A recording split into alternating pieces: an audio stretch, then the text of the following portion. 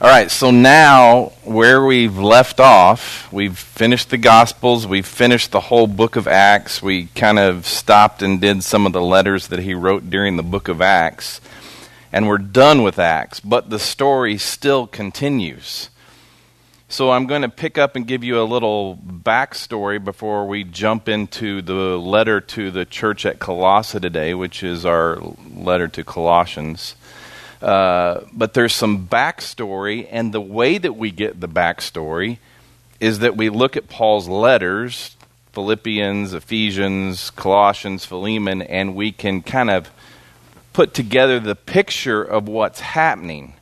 When we left at the end of Acts, where was Paul? He was in Rome. We got one person that said Rome. But where specifically in Rome was he? What facility? Italy. Well, Italy, the country. Thanks, Rick. But what facility was he in?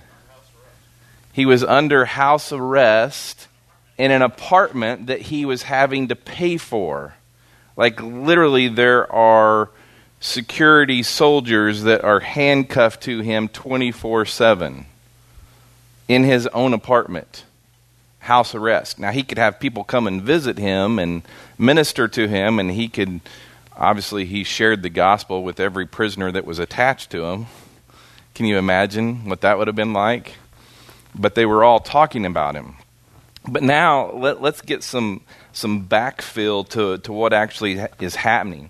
This church in Colossae, the church in Colossae is having problems. Get this, some of the members are not getting along with each other. I called them members, there was no membership, but some of the believers in the church, they weren't getting along with each other, and they were kind of mistreating each other. Still worse, there were false teachers that were coming in, and they were mixing a little bit of what Paul had taught them originally versus the Jewish legalism that comes along with that.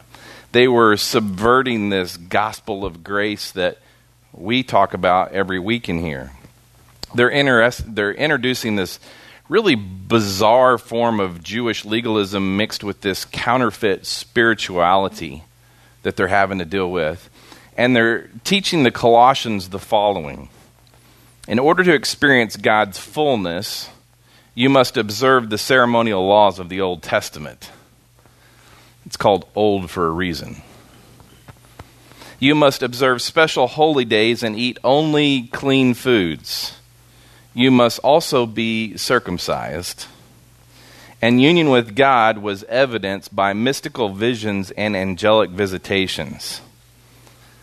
Whatever you handled, tasted, or touched can either help or harm your union with God. And if you handle, touch, or taste that which is unclean, you will lose your union with God and will never experience His fullness. Come on. I mean, you guys have probably experienced that here in your own life, right? If you do certain things, then you're not gonna. You could go to hell, or you could just be separated from God. You've probably heard that, right? The false teaching has also now spread to the church at Laodicea. So I'm going to give you a lot of information right here, but we're going to start with Paul. Paul's the guy that is the main character here. But he has this fellow cohort. His name is Epaphras, the founder of the Colossian and Laodicean churches. And he's really troubled by this spiritual assault that they're dealing with in Colossae. So he sails to Rome to get advice from Paul.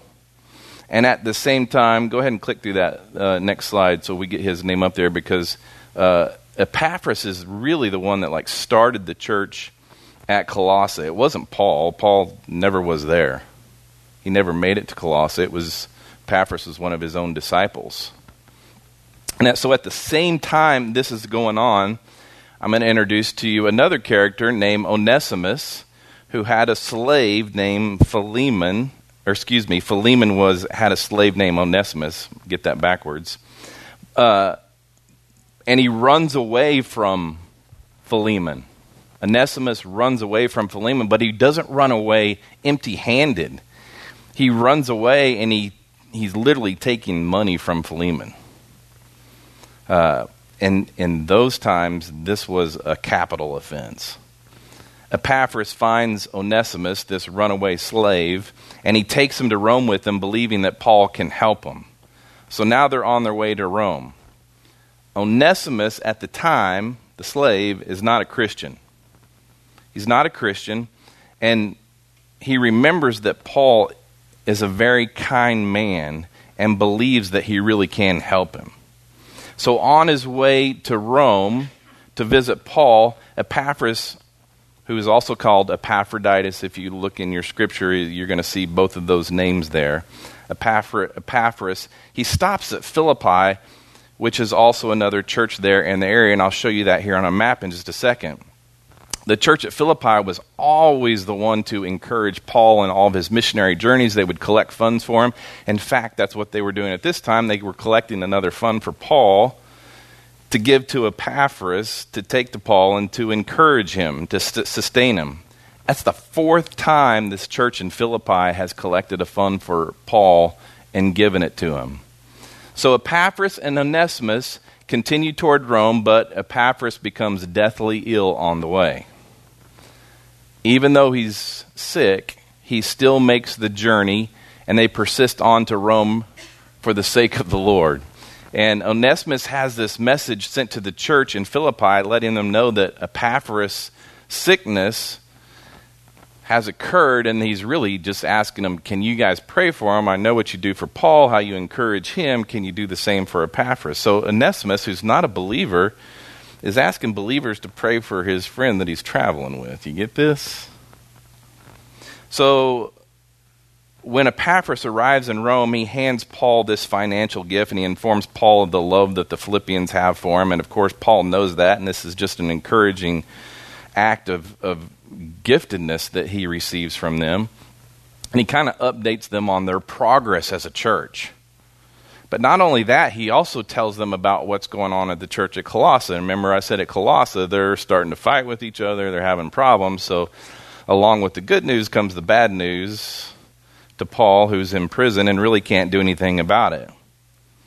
Epaphras joyfully tells them about the Colossian believers, and not only the conflict that they have for one another, but also the love that they have for one another. Sounds like family, right? But he also gives Paul a full report on the churches at Laodicea and Ephesus and all those churches that he stopped with on the way there. He also lets him know that here's two other characters that we're going to introduce to you. Archippus, who is the son of Philemon, and Apphia is deeply discouraged. Archippus was kind of the pastor of the area. Even though he was the son of Philemon, he was the pastor of the area, and he somewhat came depressed, disappointed with the behavior of the believers there in that area. And so he let him know about what was going on there. So upon hearing all this news from these men, Paul struggles in prayer for the church at Colossae. He's praying for them, as well as the churches in Laodicea and Philippi. He's doing everything that he can possibly. And Onesimus is with Epaphras, and Paul literally leads Onesimus to Jesus. Onesimus becomes a believer. That's important. That's important information.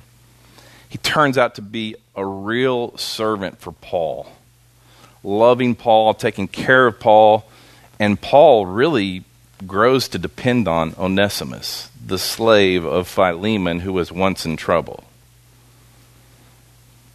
When the church in Philippi gets word that Epaphras is sick, they write Paul's letter inquiring that they want to know what his health is. Paul, tell us how Epaphras is doing because he's important to us. So now Paul literally sits down and he pens 3 different letters.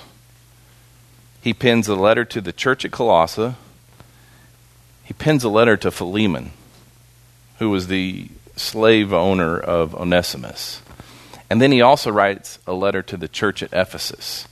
He writes all these letters at the same time, And he instructs Tychicus, who's also in the area in Rome, to encourage the churches and to give them an update on his own prison situation. Tychicus, go, here's these letters, update them. I'm good, I'm here. I'm telling the good news to the guards and anybody else who crosses my path. And so now Onesimus, he's going to return to Colossae with Tychicus, and they're going to deliver all three letters. The letter to Colossae, the letter to Philemon, and the letter to Ephesians. Now, let me show you on a map what that looks like.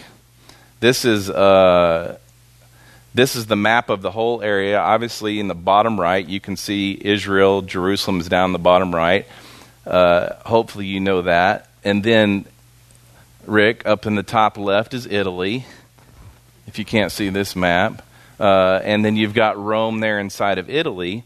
And they're going to jump across, and then you see the land area at the very top in the middle. I believe it says Neapolis at the top. That's actually where the church at Philippi was. And then they come down the coast along that water line where you see all the different names. And on the west side of that land is Ephesus. It's right there. It's a harbor there, a city on the water. And if you go 100 miles east of that, you're going to see Colossae. And maybe 10, 15 miles before you get to Colossae is going to be Laodicea. So these are all of the churches that not necessarily Paul started, but he dealt with in the beginning. He was at Ephesus, obviously. He was at Philippi, obviously, but he was not at Colossae. So now you kind of have an idea. Someday, I'm going to do a trip and hit all those churches. Maybe like a cruise and organize a group. So just be praying about that. But that would be a Paul experience. So now let's get into the letter at Colossae that he writes. This letter that he's writing to them, think about this for a second. Do the heavenly bodies have influence over our lives? Millions of people will consult astrology. In fact, I don't know how many newspapers are still around, but at one point there were like 1,700 newspapers, and 1,200 of them or sort would post astrology stuff in there, the whole data. So do the heavenly bodies have an influence on our lives? Is there any relationship between dieting and our spiritual living here today? Does God speak to us immediately in our minds or only through His Word, the Bible? Do Eastern religions have something to offer the evangelical Christian? Those are all questions that Paul was dealing with in 61 AD. And yet today, in 2022, we deal with the same stuff. So to say that the Bible is irrelevant to us, absolutely not. Yeah, he wrote this specifically to the church at Colossae. But I can look at it today and go, yeah, this is the same stuff that we're dealing with here today. They're contemporary questions and issues, and he gives biblical answers. It was a whole combination of Eastern philosophy and Jewish legalism that was tied together that they were teaching with elements of the Bible, and they labeled that as what we call Gnosticism. The term comes from the Greek word gnosis, which means to know. Agnostic, you don't know. And the Gnostics were people who were in the know, and they had this spiritual aristocracy in the church. They thought that they knew everything. And they began to teach something a little bit different than what Paul was teaching. The the thing that's interesting as Paul writes his letters is the emphasis that he wrote to the church in Ephesians. He wrote about the body of Christ. But here in this letter right here in Colossians, the whole emphasis is on Christ as the head of the body. That's important. I'm the pastor, director, whatever, but I'm not the leader of this organization. Yeah, I do administrative stuff and everything else, but if you're not seeing Jesus as the leader of this thing, you're in trouble. If you see me as the leader of this thing, you're in trouble. Jesus is the head of this group of people right here. That's it, not me. The thing that I greatly appreciate about Paul is not much different than today. They're dealing with different agendas. And I get tossed agendas all the time. All the time. I'm getting ready to take 50 plus people to camp, youth student camp, and I'm going to have agendas at camp. And the one thing that I keep saying is this: I have one agenda in here. One agenda, and I'm sticking to that agenda, and that agenda is Jesus. No other agenda.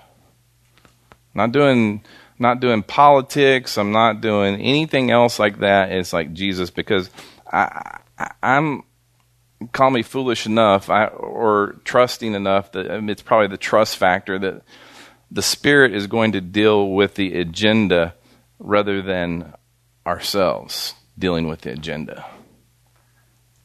Like, what we know, this is important, what we know and what we believe greatly impacts what we do.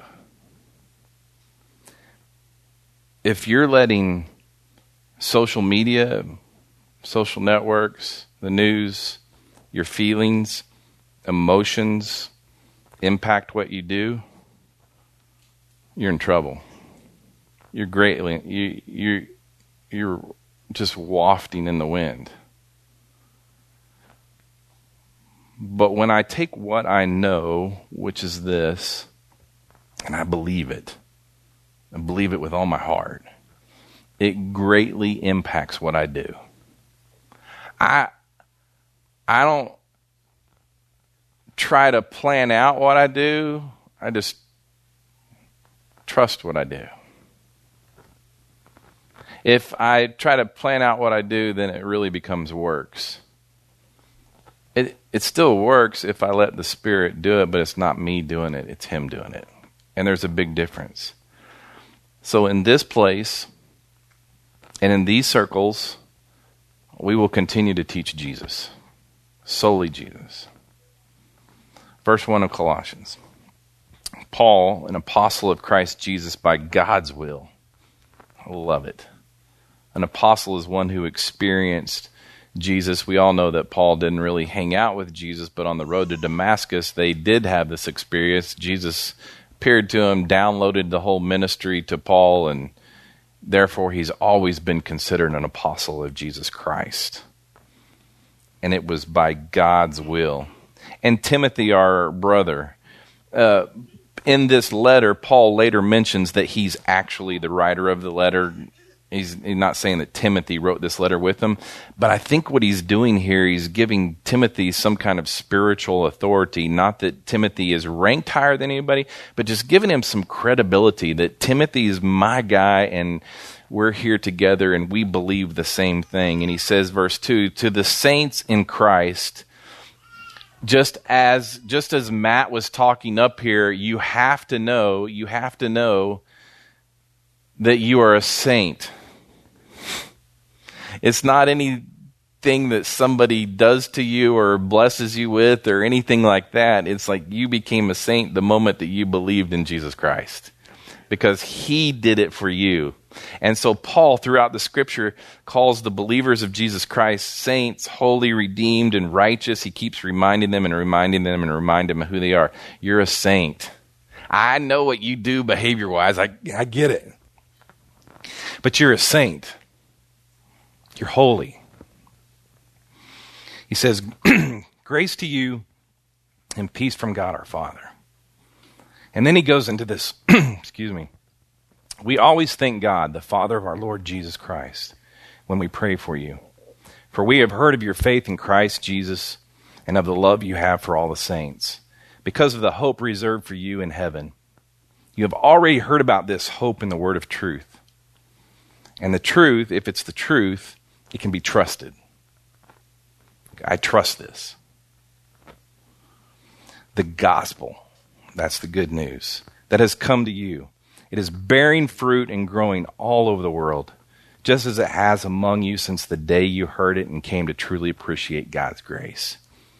You heard it from the very first day from Epaphras. You heard the truth. You heard the good news. Jesus Christ came. He died on a cross. He was buried. He rose again. He's sitting at the right hand of the Father, and now he's sent this Holy Spirit, this paraclete, this servant, this helper to live inside of you. You're a saint. You're holy. There's a God that's living inside of you, and he just says, let me do this for you. Let me live your life for you. That's the good news, my friends. That's the good news. It's not that I believe in Jesus as my Savior and I'm gotten this insurance that I'm going to heaven and someday I'm going to get there and it's going to be really cool. It's like I can live it out right now with the holy living God inside of me every day. I can walk today and enjoy this. I mean, you think about what he's saying right here. It is bearing fruit and growing all over the world, just as among you since the day you heard it and came to truly appreciate God's grace. All over the world, you look. The way people shelter is different. The way people eat is different, what you eat. The way people process thoughts. The way people are educated. All over the world, it's different. But if there's one thing that is the same all over the world, it's God's grace. It's God's grace. That's it. Grace has been made available, it says, to the whole world. Verse 7, it says, you learned this from Epaphras, our dearly loved fellow servant. He is a faithful minister of Christ on your behalf, and he has told us about your love in the Spirit. You realize in that Thanksgiving paragraph that he just wrote there, how thankful I am and what you've learned, he mentioned faith, he mentioned hope, and he mentioned love. And he says right there, and he told us about your love in the Spirit. The greatest of these is love. When you think about where Paul is when he's writing this letter. He's in prison. Yeah, it's his apartment. But he's handcuffed. He's there for 2 years. He can't go anywhere. But just think about the joy that he's and the thanksgiving that he's expressing in the midst of his own circumstances. Verse 9, it says this, for this reason also, since the day we heard this, we haven't stopped praying for you. I mean, what else is Paul supposed to do? He can't really go anywhere. He's like, so all I can do is pray for you. And you think that may be insignificant, but it's not. Well, during quarantine, pandemic, we weren't allowed to go to hospitals and stuff like that, and rarely were you. But all we could do was pray for you. We couldn't go. It's important. That's what Paul's saying. It's like, I'm praying for you. We're asking that you may be filled. You're already complete. You're complete in Christ. With the knowledge of his will. I say this all the time in here. The knowledge of what is God's will. Everybody wishes they knew what God's will is for their life. Well, let me tell you what God's will is for your life right here. You ready? Write this down. God's will for your life, right here, is the same that it is for me. It's for you to walk by his Spirit. That's God's will for your life. Now, how that plays out, what that looks like, the calling that he has on all this is different. But God's will for your life is for you to walk by his Spirit. You know what that means? Give up.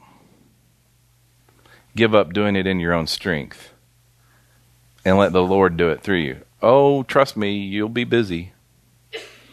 You'll be called on. You'll be sought out. Right, Ed Gallagher?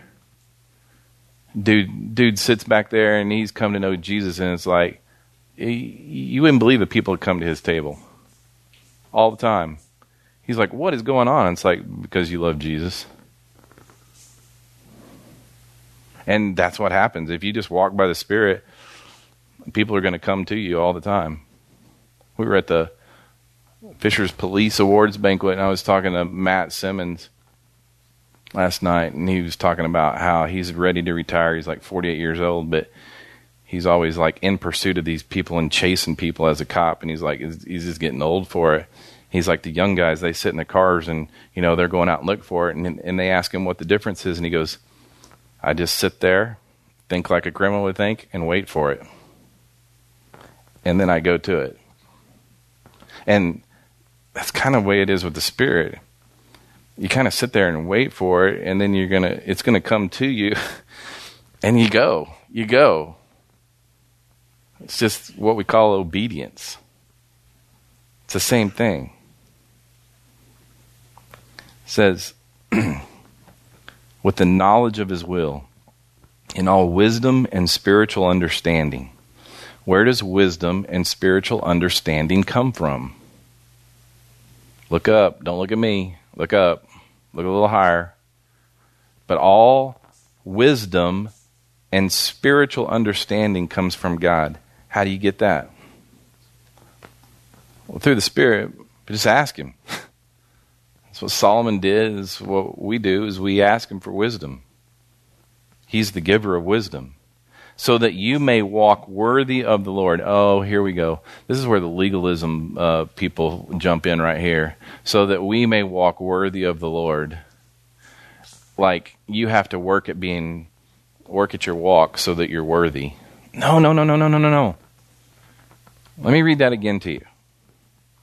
So that you may walk worthy of the Lord. If you are doing God's will and you're growing in his knowledge and spiritual understanding, you will walk worthy.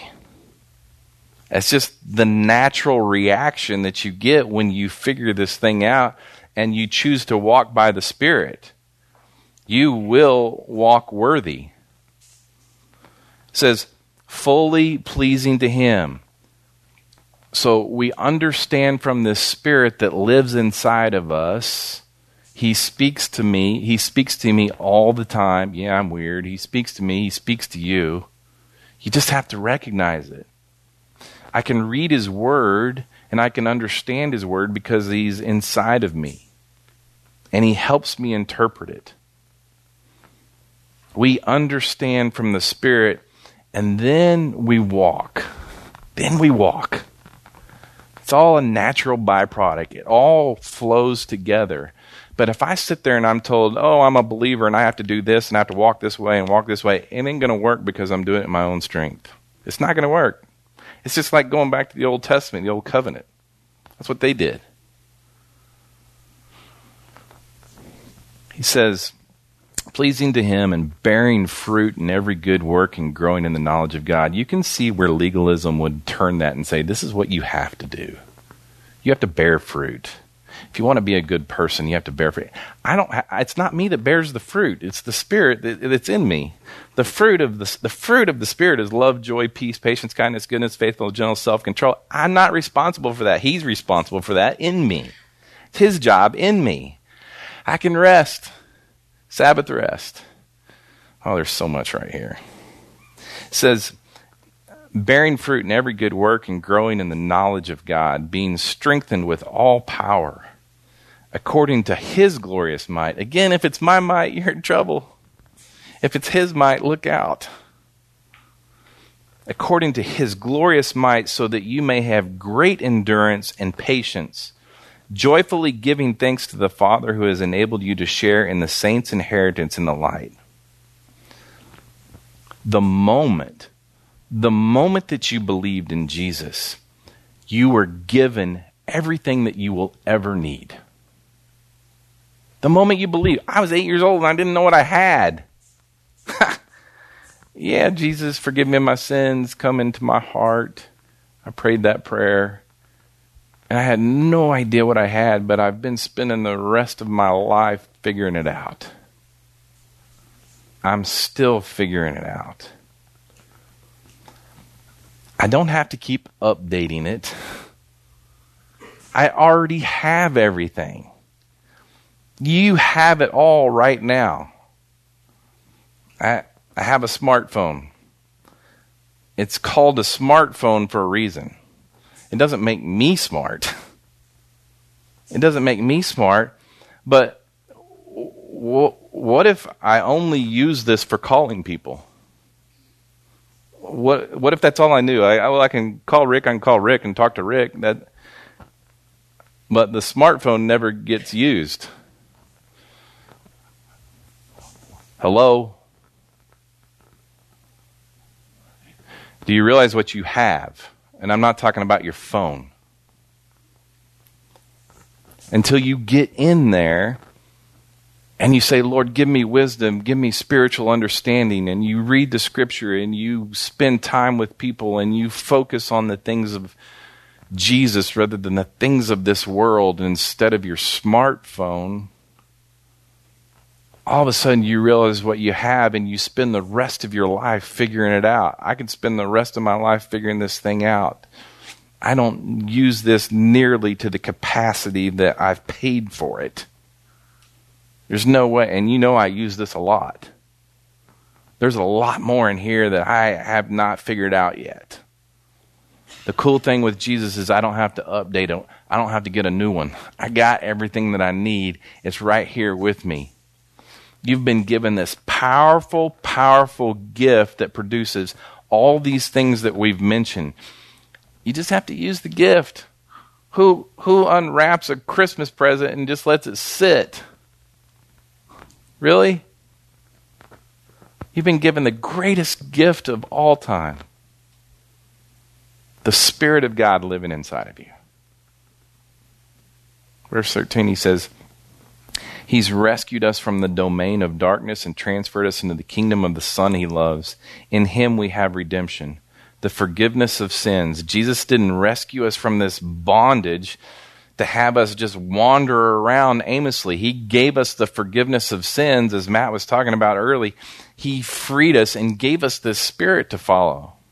And then the last thing we touch on right here is these passages where he talks about Jesus. It says, He's the image of the invisible God, the firstborn. Not talking about time-wise, but the importance, the rank of who He is. Firstborn over all creation. He's the greatest. For everything was created by Him, by Jesus, in heaven and on earth. The visible and the invisible. This is why people never come to Jesus, is because they can't see the invisible. They can only trust the visible. Whether thrones or dominions or rulers or authorities, all things have been created through Him and for Him. You know, for centuries, the Greek philosophers have taught that everything needed a primary cause, an instrumental cause, and a final cause. When it comes to creation, Jesus Christ is the primary cause. He planned it. He's the instrumental cause. He produced it. And He's the final cause because He did it for His own pleasure. Verse 17 says, He is before all things, and by Him all things hold together. He is also the head of the body, the church. He is the beginning, the firstborn from the dead, so that He might come to have first place in everything. The church had its origin in Him, and today it operates in Him. For God was pleased to have all His fullness dwell in Him, and through him to reconcile everything to himself, whether things on earth or things in heaven. Phil, let me answer your text. He's like, what needs to be reconciled in heaven? There's things that need to be reconciled in heaven? Well, according to Scripture, Revelations 12:10 says, "Then I heard a loud voice in heaven say, the salvation and the power of the kingdom of our God and the authority of his Christ have now come. Because the accuser of our brothers and sisters who accuses them before our God day and night has been thrown down." There's an accuser that sits in heaven and makes accusations about you as brethren. And someday, he's going to be booted out of there. Even while he sits there and is your accuser, I have a heavenly Father and a Savior that's sitting there, and the Savior's speaking to the Father saying, Rusty's righteous. We made him righteous. He's holy. He's redeemed. Forget what the accuser's saying about him. All that's going to come to an end. It will be reconciled. It says, by making peace through his blood shed on the cross. Once you were alienated and hostile in your minds, as expressed in evil actions. You were all born from the seed of Adam. You were all evil. Your nature was evil. That's who you were. All right?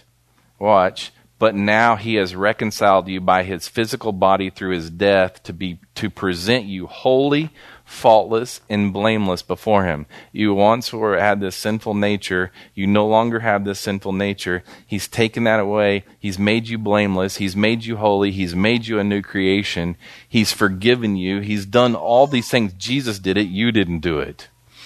It says, if indeed you remain grounded and steadfast in the faith and are not shifted away from the hope of the gospel that you heard, this gospel has been proclaimed in all creation under heaven, and I, Paul, have become a servant of it. I'm writing to you, church at Colossae, if you guys don't get your act together, it's because you can't figure out what you already have. Quit going back to your flesh and the patterns of your flesh, and realize the transformation that's taken place and incurred in your life. This is who you are now. This is who you are. You're a new creation because Jesus made you that way. Paul will remind you over and over and over. I love to be affirmed about what we do inside this ministry by reading the scripture and seeing we're no different than what Paul's doing. He's told them the truth. They get all this garbage fed to them from the outside. It gets mixed up with them. They begin arguing and fighting, and he keeps coming back and saying, just remember who you are. Remember your identity. We know that you're constantly being told something different, but just remember, you have been made holy, faultless, and blameless before him. Know the truth and believe it. Jesus, thanks for your word. Thanks for just Paul's life, gosh.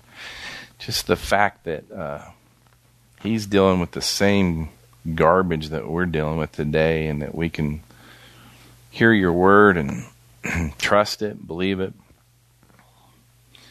May the words that were spoken here today not be my words, but your words. May you speak to the hearts of those that are sitting here. May you cause them to believe in you and what they've been given so they can walk with their heads held high and be a light to this world. And I pray these things in Jesus' name. Amen.